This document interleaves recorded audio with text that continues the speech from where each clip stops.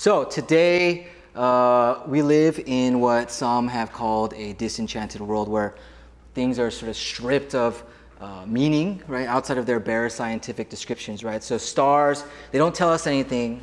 They are just big flaming balls of gas. It's difficult in this way, I think, for us modern good people to believe in things we read in the Bible, in that little book. It's hard for us to believe in God incarnate in human person, spirits, souls, all these things. I was recently part of this clergy conversation group. We're all sitting in a room in a church together, and other pastors were complaining about the various denominations that they're a part of, right? And they're like Lutherans and Methodists and all that stuff. And people were like, "Oh, my denomination won't ordain gay clergy, right?" Or the Catholic Church won't allow women to be priests, and a lot of complaining about the various ways their denominations are being exclusive towards people. And so I went on this impassioned rant about we should form new faith groups, right? Not just church plants, but movements, like bigger movements of people who, in this current reality of difficult belief, could pursue Christian things unencumbered by these debates and scandals that consume our current religious institutions and denominations, right? Equality for women, LGBT question is not even a question for us, radical politics, all these things we want. And the people in the group, as I was ranting, raving, they started getting excited. They're getting excited, and someone asked me, "What do you think this new movement would claim about Christianity, or claim about what is true about Christianity?" Which is a hell of a difficult question, right? And as I was thinking about it, she said, "I don't think such movements really would actually need to make claims about what we believe. All we would need is to have shared practices that we do together." And people in the group were like, "Oh yeah, I like that," right? And I sat there, I didn't like that much, but it didn't sit well with me for certain reasons, but I'll come back to that in a moment. The story of what this person in this clergy group was saying exemplifies a little bit this tension between what we might call orthodoxy and orthopraxy, right? Orthodoxy is an emphasis on having the correct beliefs. Orthopraxy is an emphasis on the right practices or rituals. It's an age-old tension as far as the history of Christianity goes, right? And one that is often generalized in like the Catholic Church versus the Protestant Church in the post-Reformation, right? The Catholic Church, which has historically emphasized the correct performance of rites, rites, and doing things in a very particular way in order for one to be saved and so forth. And the Reformation, which wanted to flatten those structures of power and emphasize that each individual, if you believe the right things, if you confess with your heart, you could be saved, right? Salvation by works, salvation by faith. In this world of disenchantment, right, I've seen the pendulum sort of swing these days back towards this orthopraxy, this kind of Catholic idea of religion, even for Protestants, right? It's one of the reasons I think a lot of disenfranchised evangelicals end up at like Anglican or Episcopalian churches. We all know these people, and it's the same reason why I'll go to these like progressive church planter conferences, and I'll talk with people, and they'll always be like, "Oh, we should like form a community where we de-emphasize dogma and like instead focus on stuff like eating together and sharing meals," which may sound familiar to you in a way. And it's why, in some ways, this woman in this group said what she said about we don't need a statement of belief. Right? Instead, we only need to share practices together. It makes sense, right? When things get complicated and our brains are trying to hold together and are tied in a knot by sort of ambivalence and ambiguous stuff, just going back to what feels real in our hands is nice sometimes. There's a particular ritual, if you'll allow me to use that description, that I do with my family every time I fly home, right? Korean barbecue is the hot shit these days. White people are flooding the restaurants, causing wait times that very much annoy me. And everyone outside of LA is honestly eating an inferior version of Korean barbecue. Because what the LA Koreans did was that they had this innovation. They took a very thin, chewy, beautiful little square of rice paper. And they would use this rice paper, you'd put the meat in, you put the vegetables in, you put the sauce or sam in there, and then you wrap it all up and eat it, right? Usually if you've gone to Korean barbecue, you've seen people here use like lettuce to wrap things, which is savagery in my opinion, right? It's an atrocity. The LA way is so much better, this chewy texture that you get with this rice cake, right? It's my favorite thing in the world to eat. I'm so mad that it's not anywhere else except for in LA and in Korea.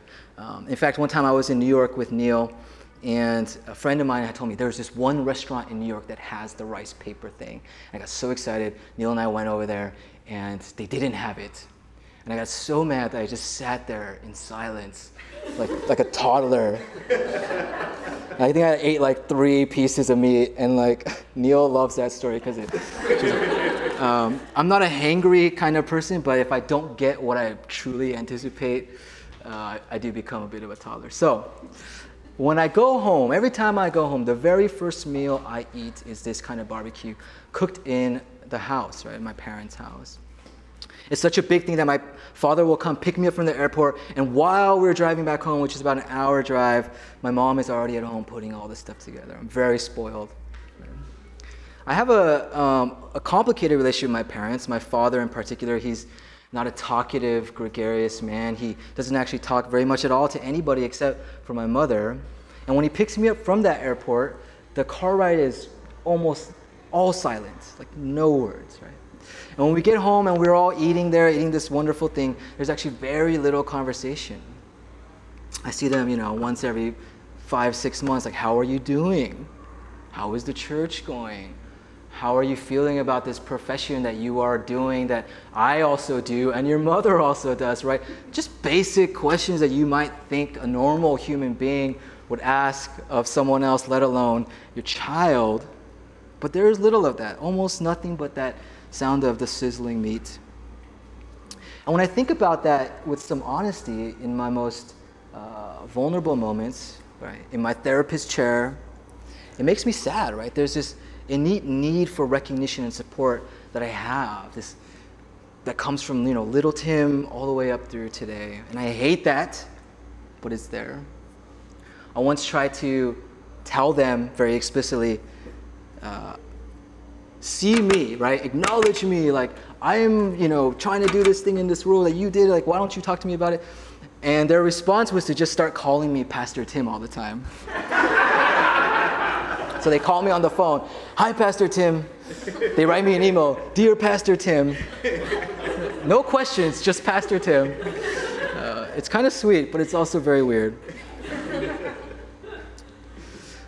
And it's unsatisfying, but while I'm there in that moment, that silent car ride, that silent meal, eating that favorite thing, there's of course an immense comfort there as well, right? I feel like things make some sort of sense again. I feel cared for, I feel satisfied in some ways as well. Today's gospel passage from John is interesting for a couple of reasons. Jesus is having a conversation with a big group of people. He had just fed, right? There's that famous story of Jesus taking a couple loaves and fishes and multiplying it into, thousands, right? And feeding thousands of people. So he just fed them. He's crossed the lake. They chased him over there. And in this conversation, he starts saying weird stuff to them about, I am the bread of life. I'm the bread from heaven. People start getting upset. They're very confused. They become agitated, right? They don't understand what he means by this stuff. Is he talking about cannibalism? Is he saying to actually eat his body? How can this man give us flesh to eat, they ask. At this point, Jesus actually doubles down on what he's saying. Obnoxious discourse, as one commentator put it, or trolling, as we might call it today. Whoever eats my flesh and drinks my blood has eternal life. I will raise them up at the last day, right? And the obnoxious part about it is that the word eat there that's chosen by the writer is different than the previous usage of eat in previous verses, right? It's a word in that verse that depicts sort of gnawing or chewing or munching, sort of desperate like an animal. It's a very powerful, physical, visceral image. Most biblical commentators also point out 2 interesting things about this passage. One is that John, the Gospel of John, doesn't have the common story of the Last Supper Eucharist thing where we all do the Jesus is with his disciples and he breaks the bread and says, take and eat. John doesn't have that story, right? So this little part that we read is kind of John's version of the Eucharist story or the communion story. And the second thing that's interesting to people is that if you listen carefully to what Jesus is saying in this little section, he is sort of de-emphasizing belief as a necessary component for a relationship with him, right? He's instead emphasizing a practice, eating this meal, eating his body. The history of the communion ritual, I think I promised something like this in the email. It's not going to be quite that. But the history of the communion meal, the Eucharist as it's formally called, is long and varied. It's a lot of, I did the research, right? It was kind of boring. So many different interpretations, a lot of fighting with people, right? Suffice to say, people have thought a lot of different things throughout history about what this thing means, and they fought about it a lot. They fought about who is allowed to be here, right? This so-called open and closed table debate. One of the other things I would do away with in this new Christian movement that I would start. There's this great quote by a writer, and I think she's an Episcopalian priest, Sarah Miles. She, someone who famously wrote a memoir after she stumbled into this church in San Francisco as an atheist and took communion for the first time and sort of saw or received God in that moment. She writes in her book, Take This Bread, the entire contradictory package of Christianity was present in the Eucharist, a sign of unconditional forgiveness. It was doled out and rationed to insiders, a sign of unity. It divided people, a sign of the most common and ordinary human reality. It was rarefied and theorized nearly to death. At Root and Branch, we have what I would consider a radically open table. Anyone is welcome to come up here and take bread and drink.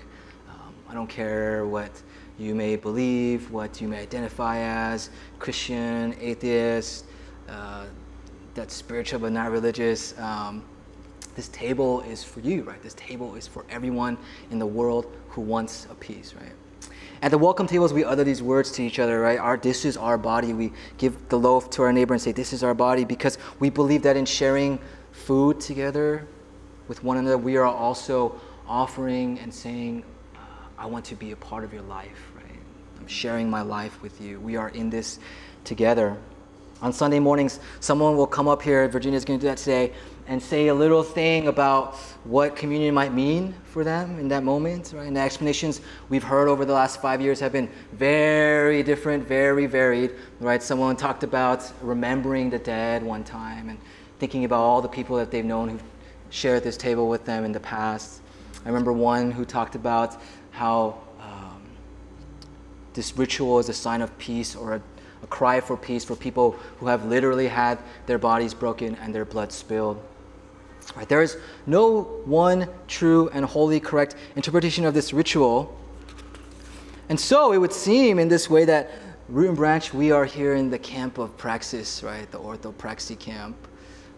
I think that would be a fair assessment in some ways. But having said that, of course,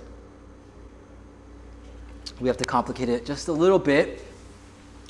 That dichotomy between orthodoxy and orthopraxy is probably untenable in an age of disbelief. And I don't say disbelief as a pejorative or some sort of value judgment, just the truth of where we are in history. It's untenable because of that suffix ortho. Right? People know what that means? You're an English person? Okay, fine. Ortho? All right, whatever. It means straight, correct, right. The ortho part. I'm not saying, I'm not one of these people who's like, it's all relative. Right? I actually think that's a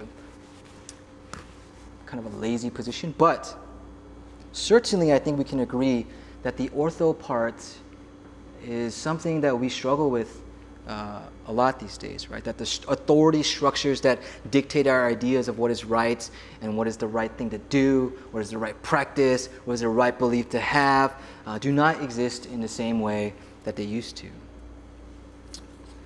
There is some hope, though, for me. I do think we have something of a map, I think there is a process that guides us. The rules of the game have changed over time, but we have coaches to help us along the way, to teach us new things, right? Jesus in this reading is one such coach. And what I hear him saying to me is that when people have a hard time figuring something out, get them to chew and munch and gnaw, right? Get them to do the thing that they do with an authentic, felt, visceral hunger and intention, right? Something embedded into our physicality, the movements of our bodies during ritual stuff. But just underneath the skin, as we are doing those things, there's always that complex and complicated mix of human crap, which is pain and hope, longing, hunger, maybe some gratitude, maybe a little love as well. There is no relationship with my father, my literal father.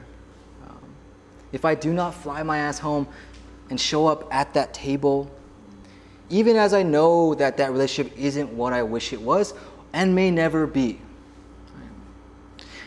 And without recognizing that latter part, that complication, that complicated thing that is both beautiful and painful as I sit there,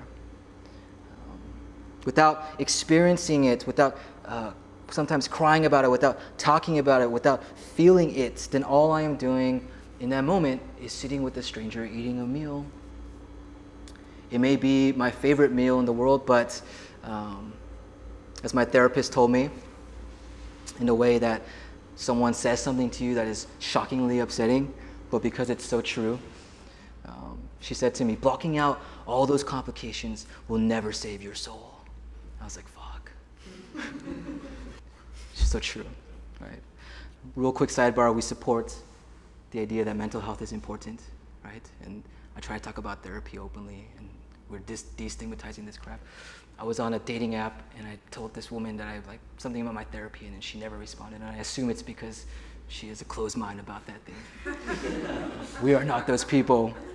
We talk about it openly. But anyway, so unless I show up and sit there with all that stuff, right?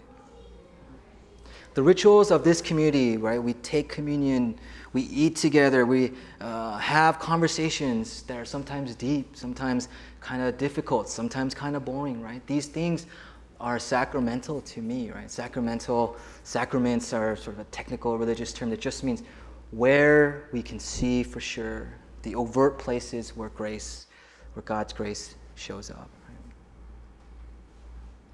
By necessity, we have to work to find something to believe in alongside doing the things that make that possible.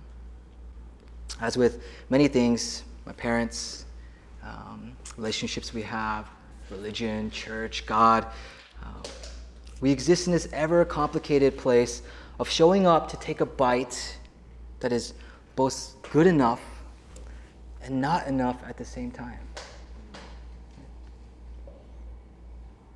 And that sounds like a whack place to be. Perhaps we'd be happier if we were all born in the 1500s. But to me, it's actually very exciting, right? Sort of a necessary place for us, a place where practice and belief can actually find some footing in a disenchanted world that we inhabit today, right? A place where God might show up again, possibly. And that is good news to me. Amen.